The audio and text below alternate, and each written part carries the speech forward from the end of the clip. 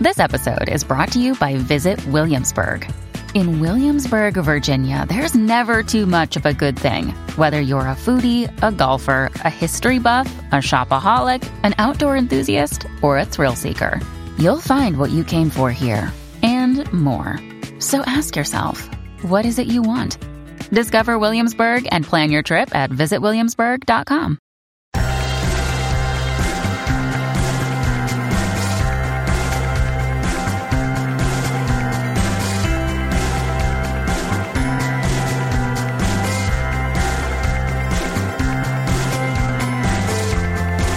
Hello and welcome back to another episode of Beyond the To-Do List. I'm your host, Eric Fisher, and this is the show where we talk to the people behind the productivity.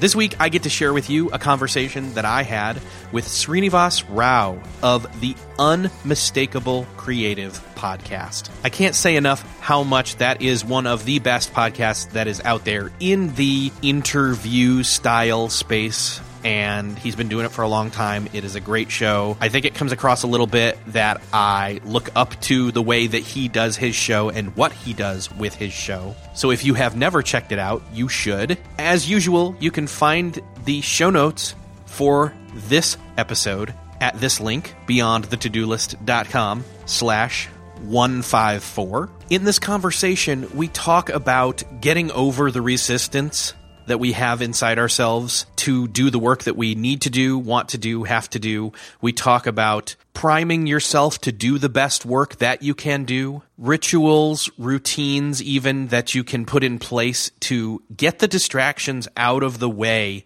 prior to the time that you sit down and do that work, but also the importance of sitting down and doing the work regardless and training that muscle. I really enjoyed this conversation. I know you're going to love it as well. Before we get into that conversation, I want to say thank you to Aweber for supporting this episode of Beyond the To-Do List. Aweber is a leading email marketing platform for growing businesses and entrepreneurs. You may be feeling resistance against some of the things that you know you need to do next to grow your business, to grow the marketing of whatever it is that you are working on, that you create, that you work with, that you do online, like creating that course that you've always wanted to create, or recording your first YouTube video or podcast episode, creating your first Facebook ad to get the word out about that podcast or that YouTube video or that course, and even creating shareable images or getting people on your subscription list so that they know what it is you are working on and doing and can get it. Aweber has an awesome free online resource and landing page with free videos and downloadable checklists to get you up and running to quickly launch these important marketing tactics. These checklists are something that you can download and work off of to get support that you need to get started. To get those free resources, all you need to do is go to aweber.com/to-do. That's aweber.com/TODO. You owe it to yourself. You really do owe it to yourself to go grab that free resource to get you started on that next thing that you need to do to push your work forward, to be done or seen by those that you need it to be seen by. Thanks again to Aweber for supporting this episode of Beyond the To-Do List. Now enjoy this conversation with Srinivas Rao. All right, this week it is my privilege to welcome Srinivas Rao from Unmistakable Creative. Welcome to the show. Thanks. How's it going? It's going well. In fact, so it's not going well. I'll be blunt and I'll be honest that, like, as we were talking in pre-show, like, I've said yes to too many things. And you were like, oh, I've got some stuff to say about that. So let's just go there real quick. So much stuff to say about that, right? Yes. So the thing that we do is we say yes in very small ways throughout our day. Like you say, you said yes to too many things. We say yes constantly to the smallest things, and we don't realize just how much saying yes to all of these small things actually detracts from our essential priorities. Whereas if you say yes, to 1,000 small things, you have the ability to focus all your energy with intensity on the handful of things that you've said yes to. And it's a really simple idea. So let's say, for example, somebody invites you to participate in something, or somebody asks you to do a phone call. So for example, in the last few weeks, people have asked me to do phone calls, most of which the thing that took place during the phone call could have been handled with 2 email exchanges, which really, that annoyed me. And it was kind of like, well, this was unnecessary. Why is it that we did this? We could have had this exact outcome by not ever getting on the phone, and you've effectively wasted somebody else's time. So in that case, it was my fault for not being willing to say no and say, please just send me an email with the details. But the thing that happens, right, even though those things take a very small amount of time, they actually hurt us because they take away mental energy. In fact, I think this quote from Cal Newport really sums it up. He wrote about this on his blog. I saw it. It showed up in my pocket reader.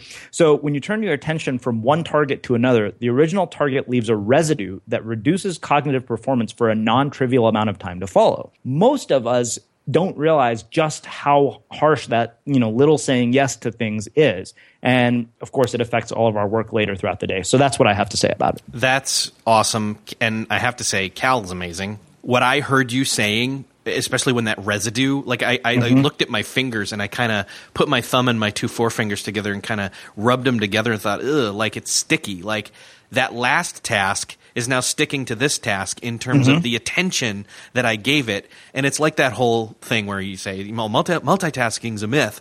And it really is. And it's not that you're switching from one task to it's not that you're doing multiple tasks all at once. It's that you're trying to switch from task to task to task frequently. And all you're really doing is adding sludge to the whole works. Yeah, exactly. I mean, and that's the thing is that he even says, he's like, even if you can't go more than 10 to 15 minutes without a check, basically, you're putting yourself with this self-imposed handicap. I write 1,000 words every morning, and I have some pretty rigid rituals and routines that I follow to be able to do this because I know myself well enough to know that I'm prone to giving into distractions. So I have every imposition imaginable put in. Like I turned off text message notifications the other day, which probably pisses a few people off because they'll send me text, yesterday, and I've now stopped responding. And I'm like, okay, great. So you're not going to get a response from me till tomorrow. It's going to seem like I'm ignoring you. But really, I realized I was like, okay, I'm in the middle of working on an outline for a second book, which happens to actually be very much about the subjects that you and I are talking about. And so I thought, okay, you know what? If I turn on, I'm very good at this point, no social media apps, nothing on my phone. But I was like, there's one other thing that's this last sort of straw, and it's these text message notifications. Well, what if I turn them off? What would happen?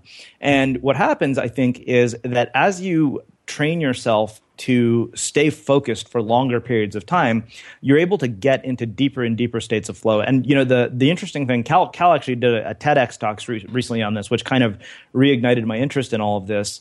And he actually said that when you're able to do deep work, you actually get more done in less time because you're able to intensely focus on whatever it is that you're doing, unlike the sort of quick task shifting from one thing to another.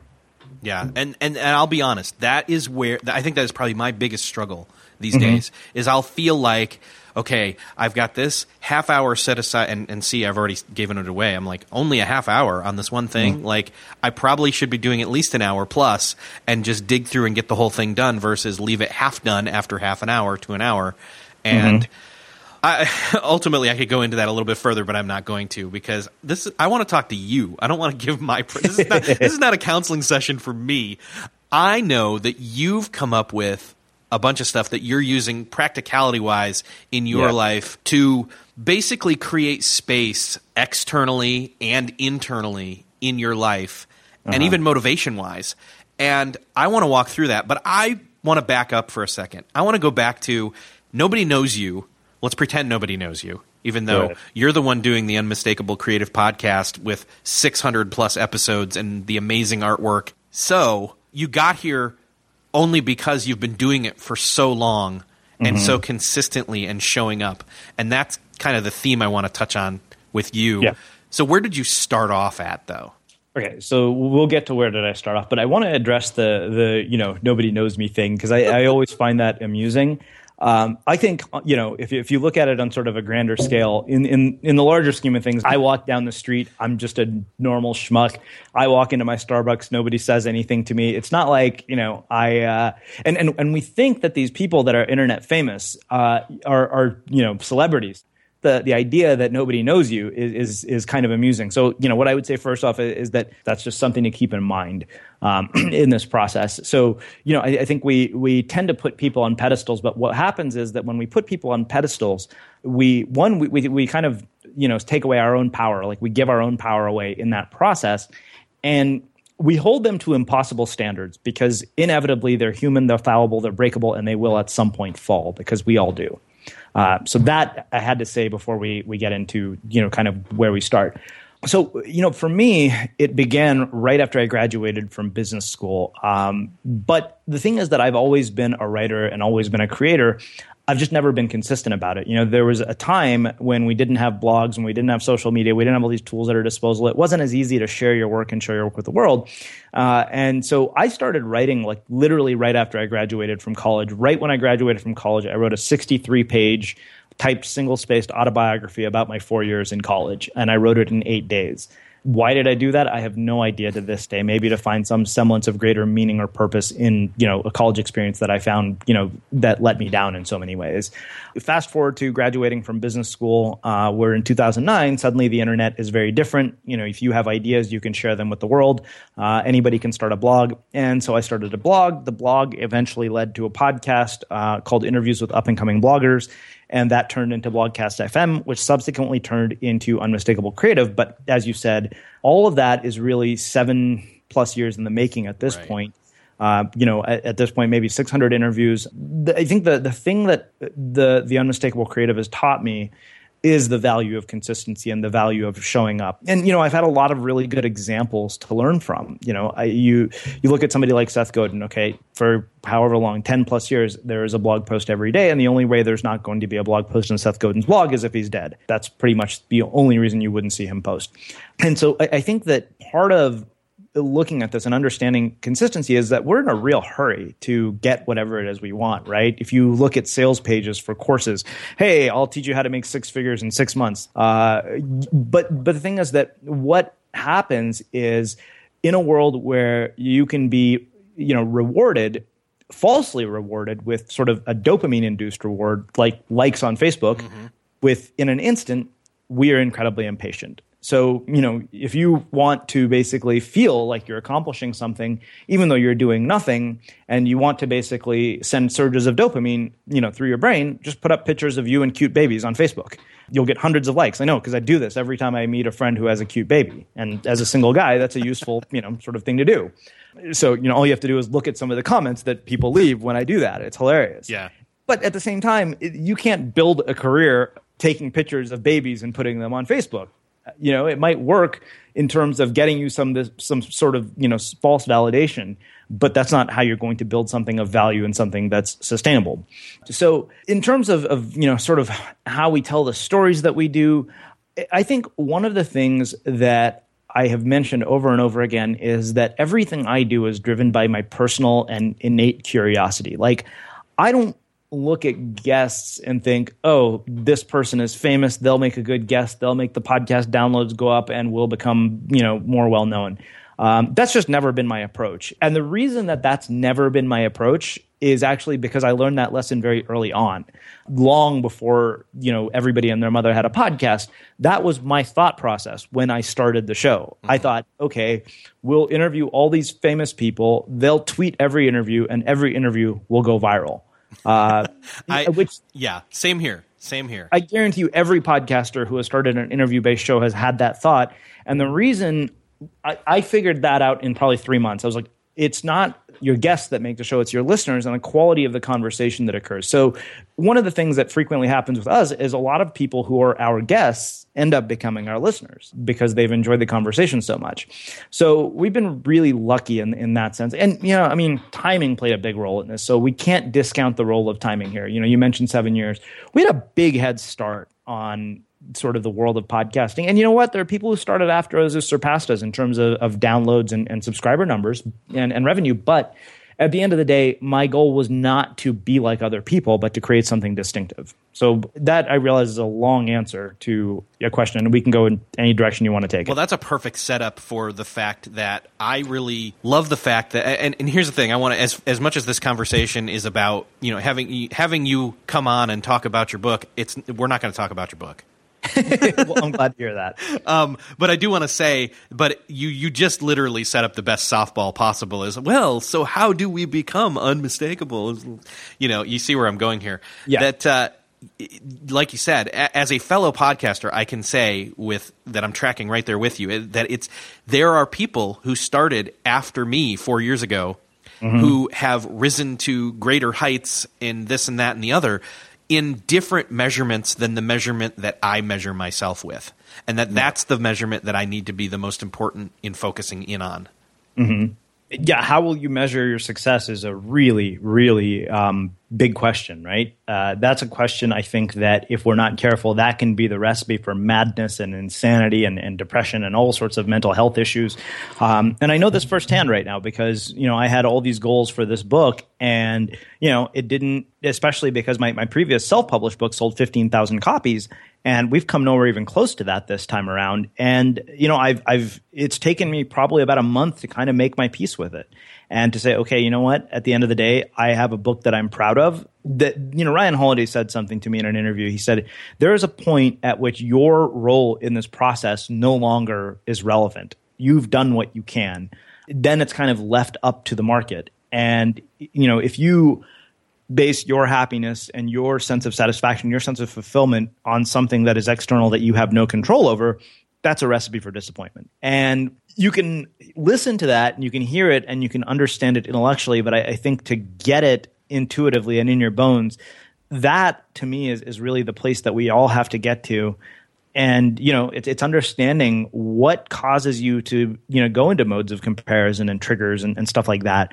By really understanding your own psyche when it comes to this, you determine measures of success that allow you to actually do your work. Because so many of these sort of measures of success we're talking about are really, if you look at it, in a lot of ways, they're what Stephen Pressfield calls resistance. They're just forms of comparing yourself to other people. And also, they're things that keep you from doing your work. So, the example that I always love is people check their Google Analytics 100 times a day when they first start blogs. And it's like, well, checking your analytics isn't going to make them go up.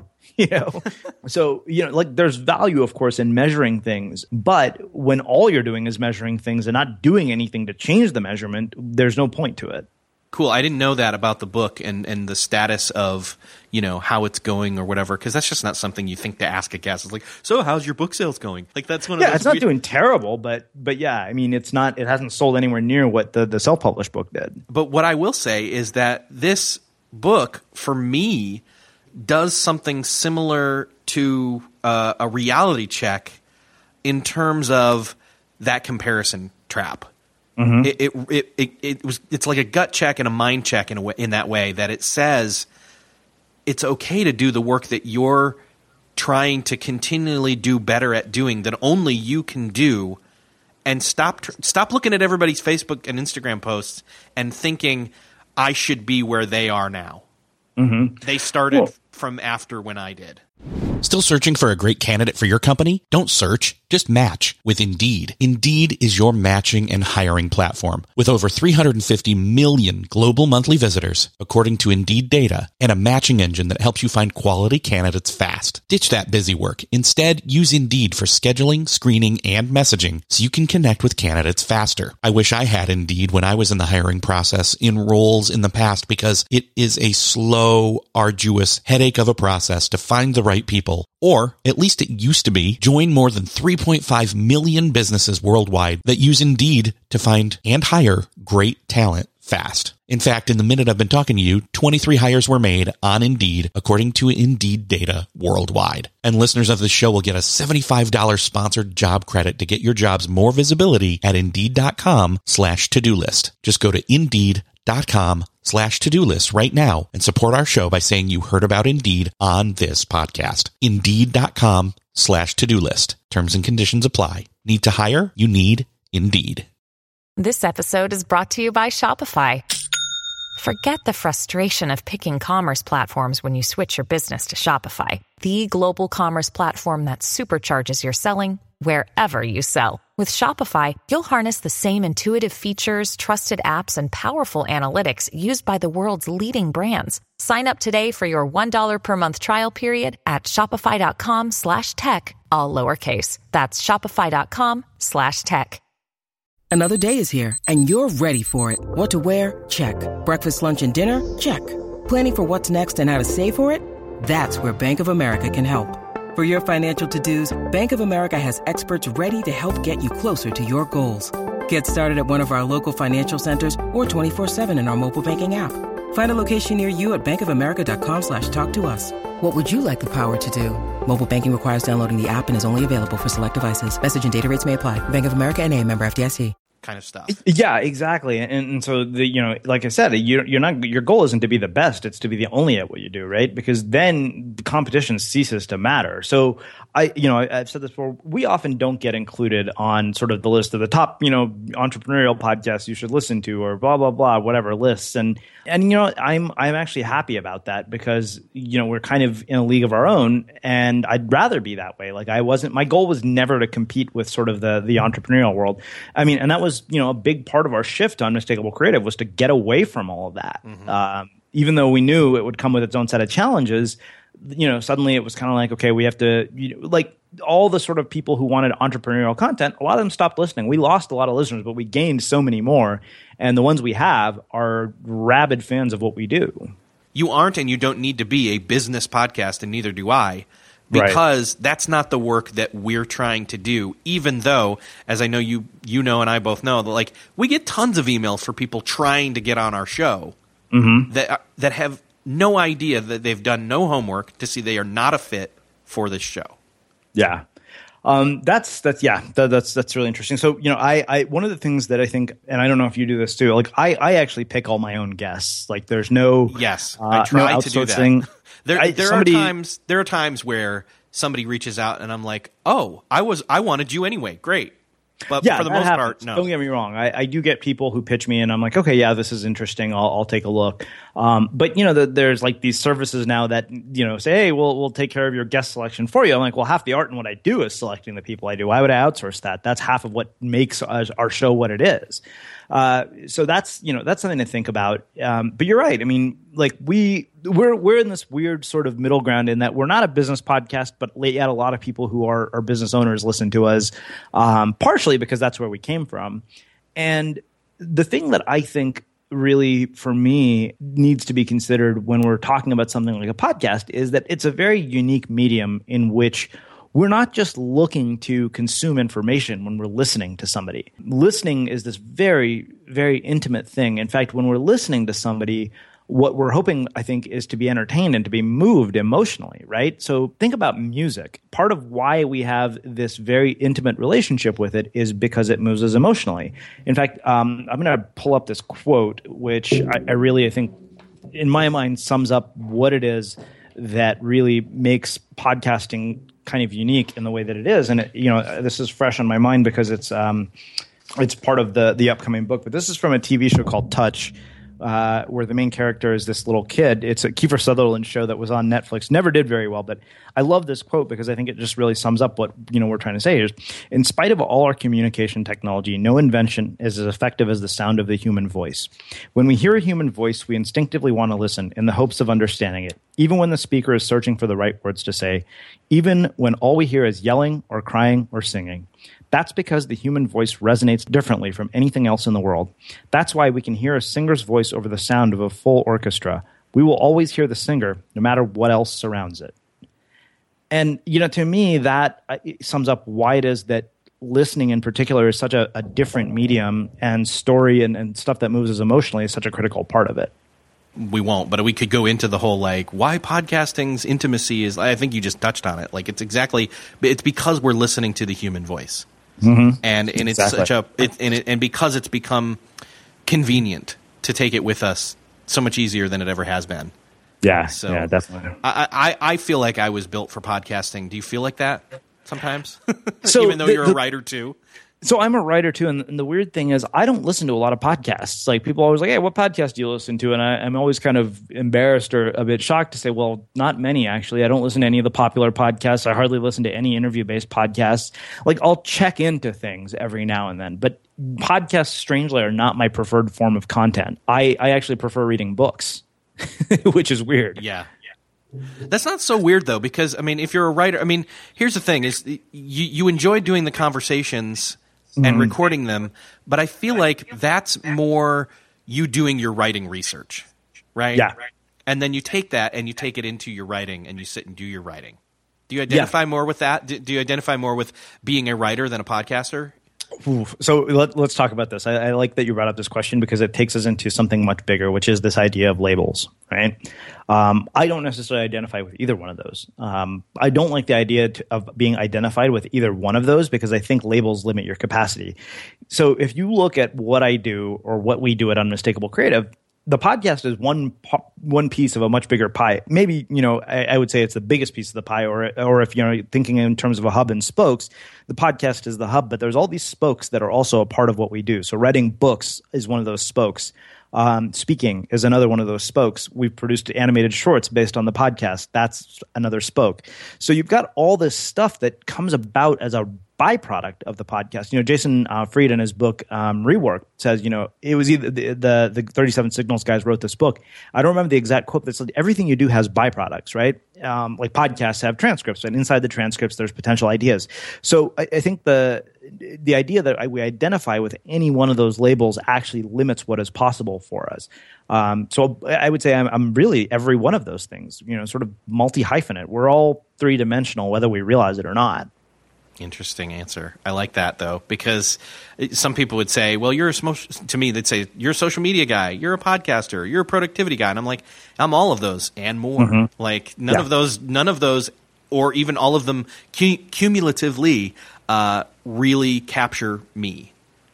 And that's, and again, that hits on the, unmistakable. Like I'm still many more things than, and greater than the sum of just those parts.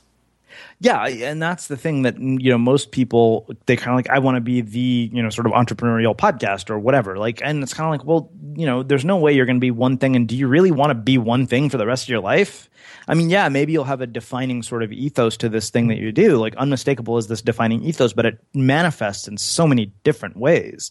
And to me, that's just a much more interesting way of going about your work.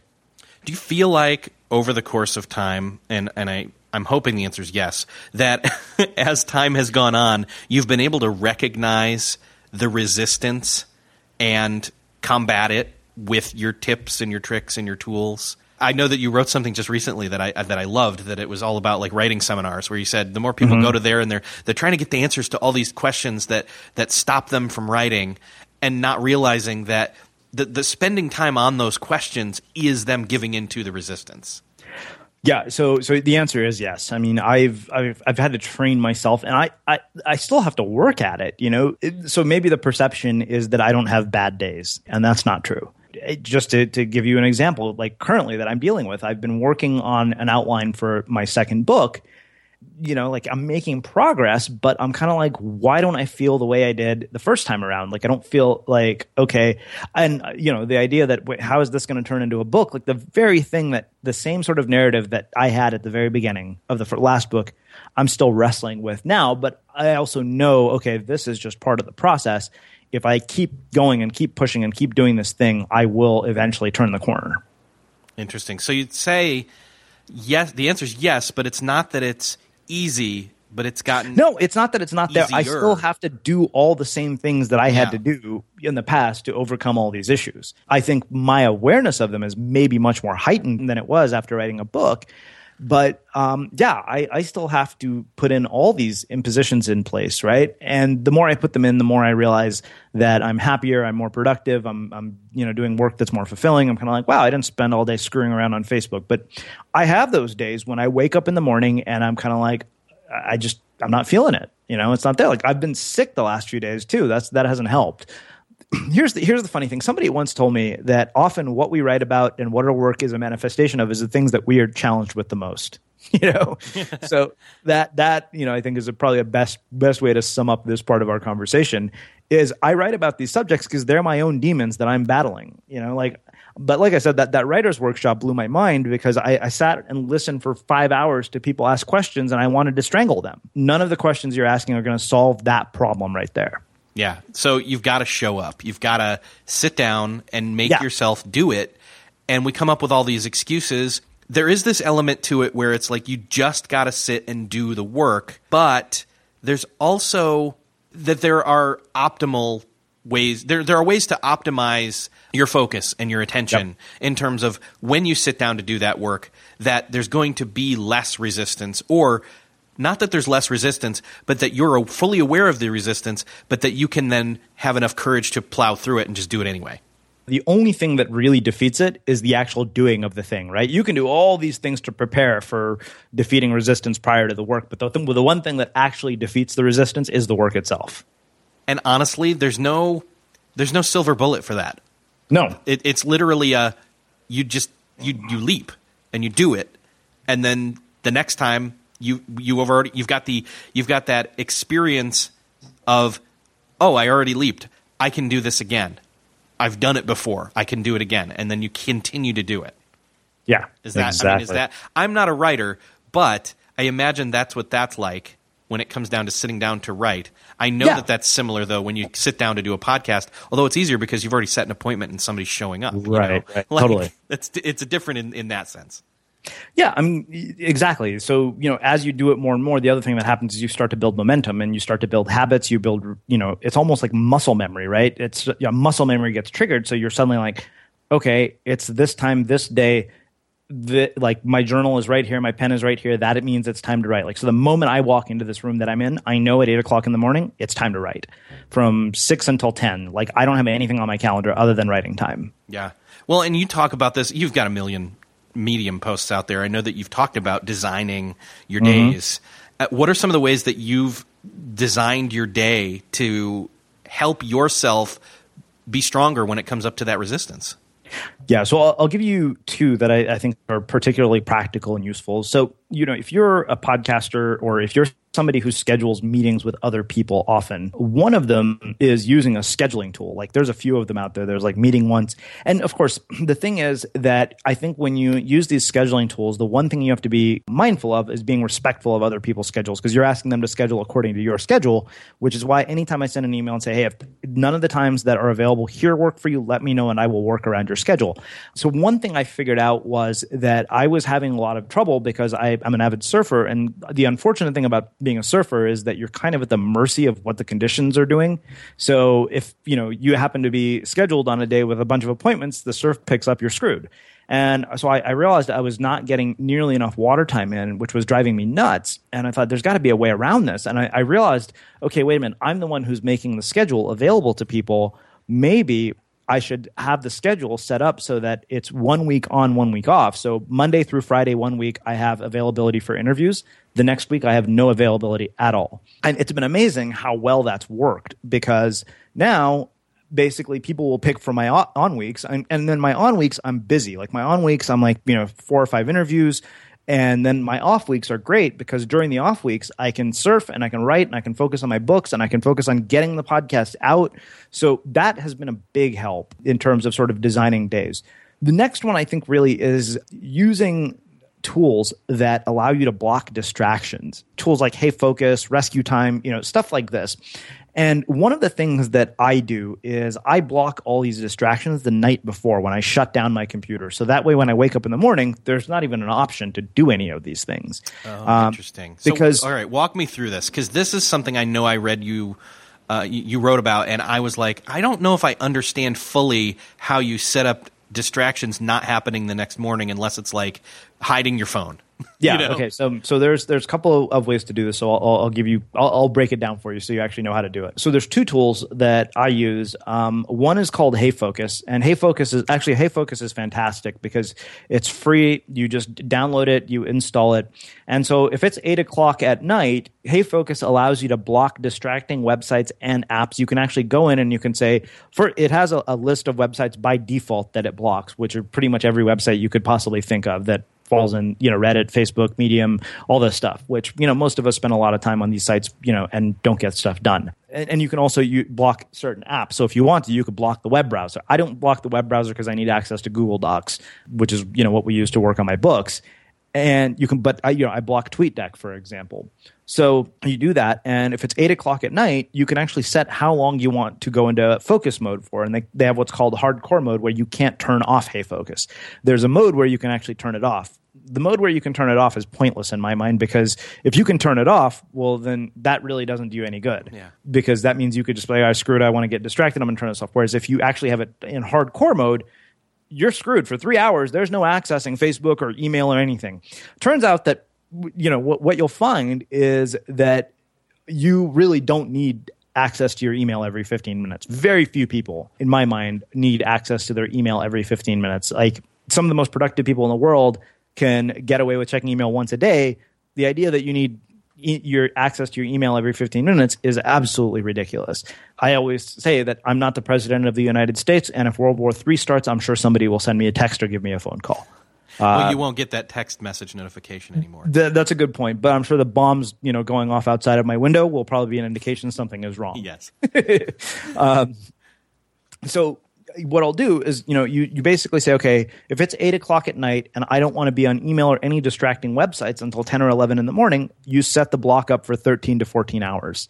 And so that way, when you wake up in the morning, no option to look at any of these things. So those are the two things I would say in terms of designing a day and being more productive. Okay. Well, I know that then you do the thing where you leave your phone out of the bedroom, or at least have done that in the past. And I know that I'm guilty of that, where I have used it as my, like, I use it as like a sleep thing, where it's like a sleep alarm and it wakes you up at like the optimal times and all that. That's kind of the excuse I use. But and then if I use it, then it messes that up. So that's actually kind of a good barrier. But it's still sitting right there first thing in the morning. I've gotten better at not reaching for it and just leaving it there and then walking out of the bedroom and going about my morning routines. But you've actually left it out of the bedroom altogether. Yeah, I mean, I don't always succeed at that, but I do. Right. And there's a reason for that. There's a health reason for that. As I talked about in the book, like I deal with depression. Like, I've had moments of severe clinical depression. The more that I, was dealing with depression, the more I started to look deeply at sort of my digital habits, because I wondered how much they played a role. And the more I started to read about this, I thought, this is really affecting you. So, Cal Newport talks about this. He says, like, what you'll find is the less you use social media, the less you have all these apps, the less you're constantly walking around. He's, you're basically walking around with a slot machine in your pocket, like a slot machine that infinitely gives you a supply of dopamine. And, Simon Sinek did some really interesting research on this, where he said, you basically get this very inflated sense of connection and fulfillment, but the problem is it doesn't last. So you need more and more of it to get the same fulfillment. And then when it's cut off, you go into sort of a spiral of despair. Part of dealing with depression is sleep. Sleep is critically important for people who have depression issues, because that blue light from your phone keeps you up. And so if your sleep is disrupted, like, the one thing that I can tell you is if I have a night of bad sleep, I'm totally screwed the next day. It's just, I am no longer a person who can function without sleep. It's one of the most important things. I don't think it's a coincidence that, people like Arianna Huffington wrote an entire book about sleep. And the research has shown sleep is this amazing tool that we don't necessarily look at as something to enhance performance and productivity. But she said, Andre Iguodala, who played for the Warriors, saw like a 30% increase in his shooting percentage. I mean, this is like, somebody who's on the NBA championship basketball team. Wait, they lost this last season. Sorry, I forgot about that. But still, like, somebody at that level finds sleep valuable. It makes you kind of think, okay, well, maybe there's something to this. So yeah, I do tend to leave it out of the room. If not, I have it, like, it's, I use this iPhone wallet thing, so it's completely covered. Or, another thing is to turn it flat on its face. So even if you use it as an alarm, that's fine, but you don't want that blue light emitting from it so that you can see it. Like, almost anybody who has looked at this will tell you the hour or so before you go to bed is really critical not to have, screen time. I also don't turn on screens first thing in the morning. That's another thing I do is that's why I don't read Kindle books or on the iPad. I'm very much still a physical book reader. I think there's something very special about physical books, and I think that they force you to slow down. Like, I don't think printed books are going anywhere, because so here's the way I would think of it, right? This is maybe a good metaphor for this. Like, you can listen to a CD, and listening to a CD will never replace the experience of going to an actual concert and seeing the musician perform. It just won't. Right. There's no way those two things are ever going to feel the same. And maybe it's a bold statement to say that's, the difference between physical and digital books, but I don't know that we've gotten to the point where we can replicate the feeling of a book, with a digital device. And I think reading physical books also forces you to slow down. That's the real power to it. It's much more meditative in my mind. Yeah, and I believe somewhere I read some internet article, as you do, that said that your brain maps the words differently when reading from a book that's held in your hand, that's like a tangible, actual book versus a tangible device.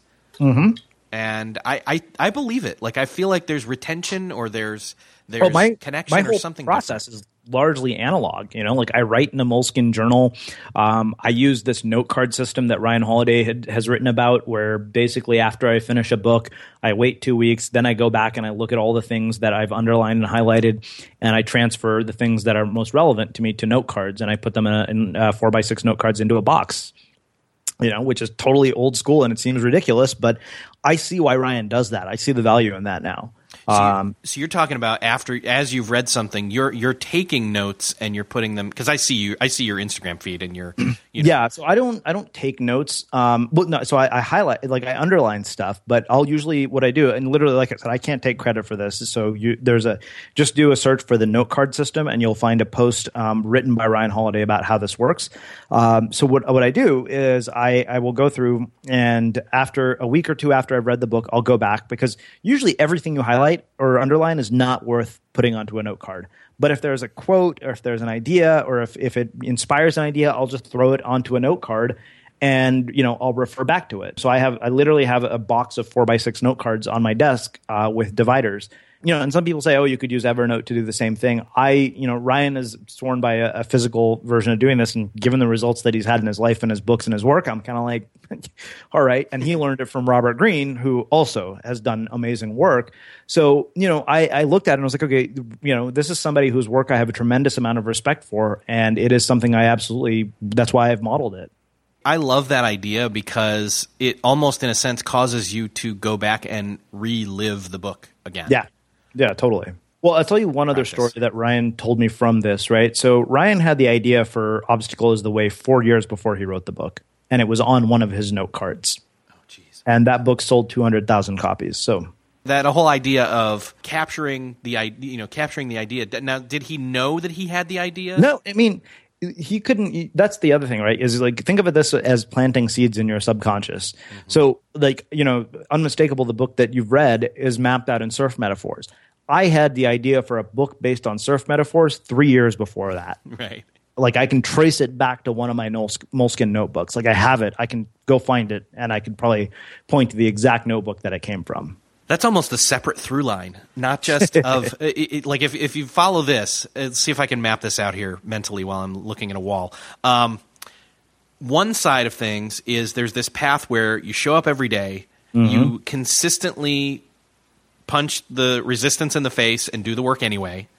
And then there's this other thing where you're interacting and living a life that is creative in multifaceted ways, in terms of you're trying new foods, you're reading good books, you're interacting with people and relationships, and you're capturing, but not in a data-driven way of like, ones and zeros, but in that thought is interesting to me. I want to revisit that thought, and you're cataloging that, and and again, like you said, planting seeds.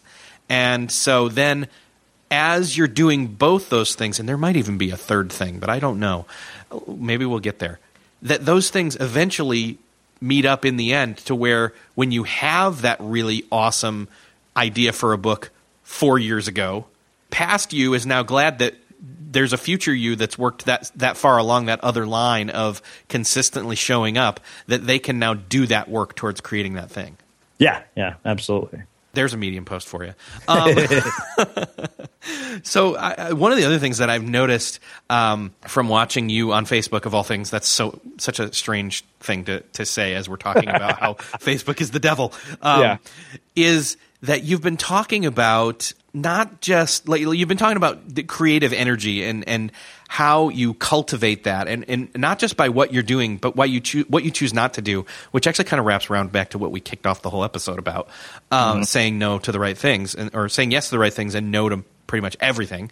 And I remember not commenting, rightly so, on one of your posts, because you said something about shallow work depleting your energy, like social media, emailing, texting, etc. And I had a thought there, which was, here's me going back to an idea I earlier had, which was, what if that is your day job? Like, what if that's your work and you have to do that type of work? How do you – and I'm sure – so here's the person in me who thinks, okay, you as a writer and a podcaster don't get to just do writing and podcasting all day. I'm sure you have some people that you're working with that do some of the emailing and the social media and the admin stuff that is shallow work. But you probably have to do some of it too. How do you balance that? Or it's probably not even a balance. It's probably how do you do that stuff but then move back into the creative and the deep work that adds energy to yourself? Yeah, so I think that's a great question, and I am going to totally steal from Cal Newport on this. So Cal Newport described multiple philosophies for deep work, right? There's what he calls the monastic approach, which is, you go and for extended periods of time. This is how Adam Grant writes his books. Like when he's writing a book, he's pretty much unavailable. He'll take 6 or 7 months while doing his job as a professor, like no social media, nothing. So monastic is maybe not realistic for most of us. There's the sort of artist who goes into the woods and just camps out for a year and works on this thing. Again, not realistic for most of us. But then there's what he calls a rhythmic philosophy. And the rhythmic philosophy is basically carving out time every day that you say, okay, for 3 hours, I'm going to basically focus and I'm going to do deep work. For 1 hour, I'm going to check social media, whatever. So, like I this morning had literally right before from 7 till 10 or whatever, I, was just working on my book outline. I know after I get done with you, I have podcast to edit for next week. Those are the most important things I have to get done today. So I checked email, checked Facebook, checked Twitter. Before you and I started our conversation, I was like, okay, is there anything here that needs an immediate response? Done. Now, I won't be able to check it again until 3 or 4 o'clock because I've blocked it. Because I'm kind of like, I know what I have to get done. That's essential. And so until 4 o'clock, there's no need to deal with it. And there's nothing, like I said, that's going to blow up in my face by me not responding to an email today. So I think that's the approach you have to take is basically use focus blocks. And maybe your focus block is an hour at a time. I think it has to be at a minimum an hour. I think it's hard to do if you're doing 15 minutes because it's just too much task switching. Yeah. And that goes back to that whole residue thing. But yeah, I mean, you'll be amazed at what will happen if you block apps. Like I started doing this in 45-minute spurts. That's how it started for me. Now I do longer and longer ones. And my days are so much better because of it. 3 hours. The other thing is I think if you don't spend all day task shifting and looking at tweets and social media, you will see how different you feel at the end of the day. And you'll be like, I like how this feels. You don't feel as just cognitively drained the way you do. Go to Facebook, check it. Go to Twitter, check it. Check your email and repeat that cycle over and over again in 5 minutes. And the more you repeat that cycle, by the end of that cycle, you'll want to kill yourself. It'll maybe not that extreme, but you know what I mean. Yes. You will just be on edge. It'll drive you to the point of anxiety. That's a recipe for anxiety.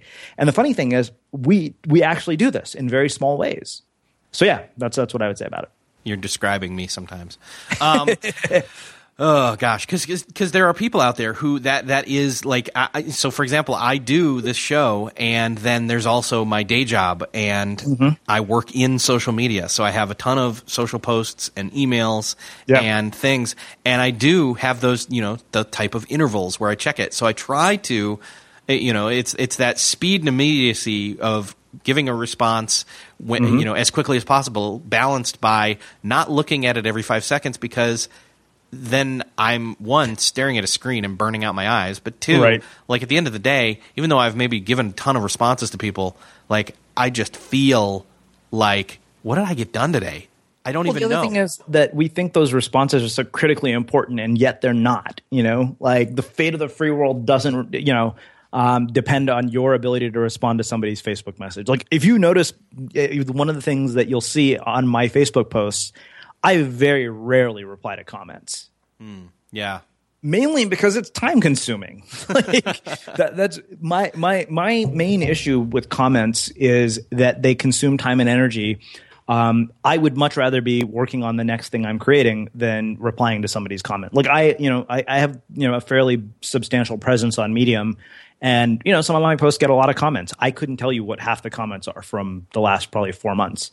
And if you look at the better writers on Medium, none of them respond to their comments. Like Ben Hardy, who's a friend of mine now, probably the most read writer on all of Medium.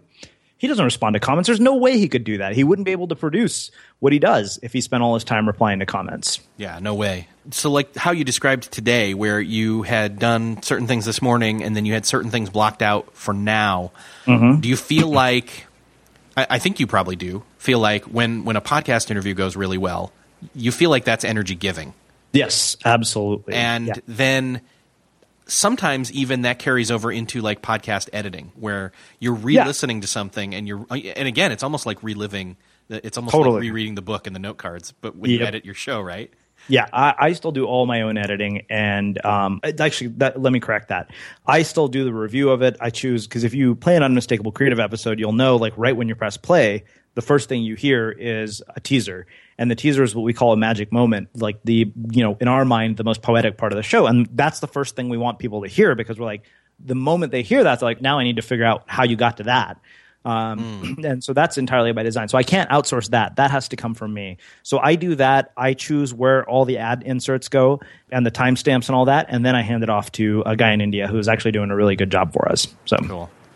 But you feel like, because you've got those moments in your day where you've almost got those moments to look forward to say, oh, I don't just have to do that. I get to do that later. Yeah. And when I've done it, I'm going to feel better having done it than not. Yes, absolutely. All right. Well, our time is basically up. I don't like that our time is up, but at some point here, you're going to have to come back on and we'll just jump into a bunch of other topics. Totally. So do anytime. Let's point everybody to, the standard stuff, like where can they find your show, the book, etc. Sure. Book you can find on Amazon and Barnes & Noble, as well as Audible if you happen to be a fan of audiobooks. It's called Unmistakable: Why Only is Better Than Best. The podcast you can find in iTunes. Just do a search for Unmistakable Creative or visit unmistakablecreative.com. I got to ask, is the audiobook read by you? Yes, it is. That's I thought it would be really weird, given that people know my voice, to have somebody else read it. Yes, that is interesting. Yeah, if a podcaster suddenly had an audiobook that wasn't read by them, would be mistakable. Yeah, exactly. Awesome. Srini, it's been awesome talking with you. Thanks for being on the show. Let's make it happen again sometime soon. Hopefully not. Let's not wait until the next book. That sounds good. I'm happy to come back anytime.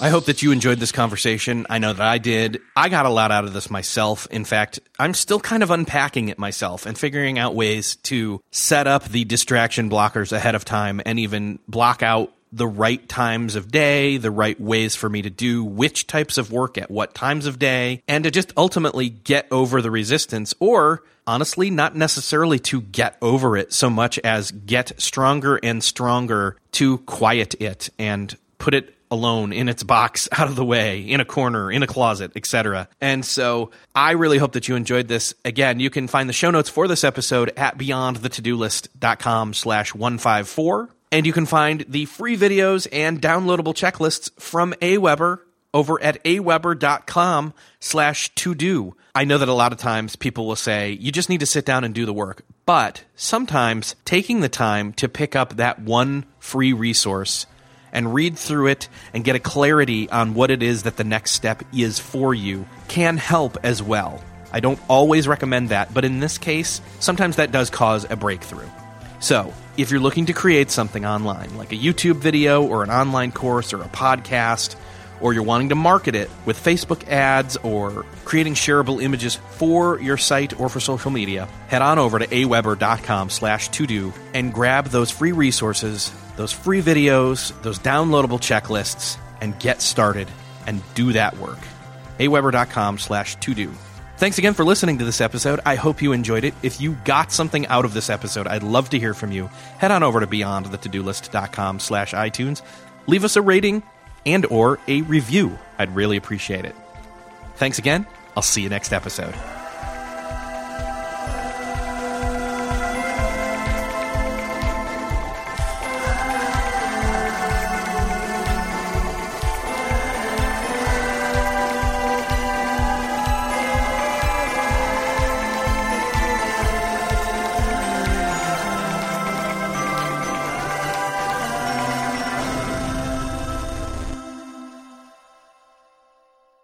Beyond the To-Do List is a proud member of the Noodle Mix Network. Find more of our award-winning and award-nominated podcasts to make you think, laugh, and succeed at noodle.mx.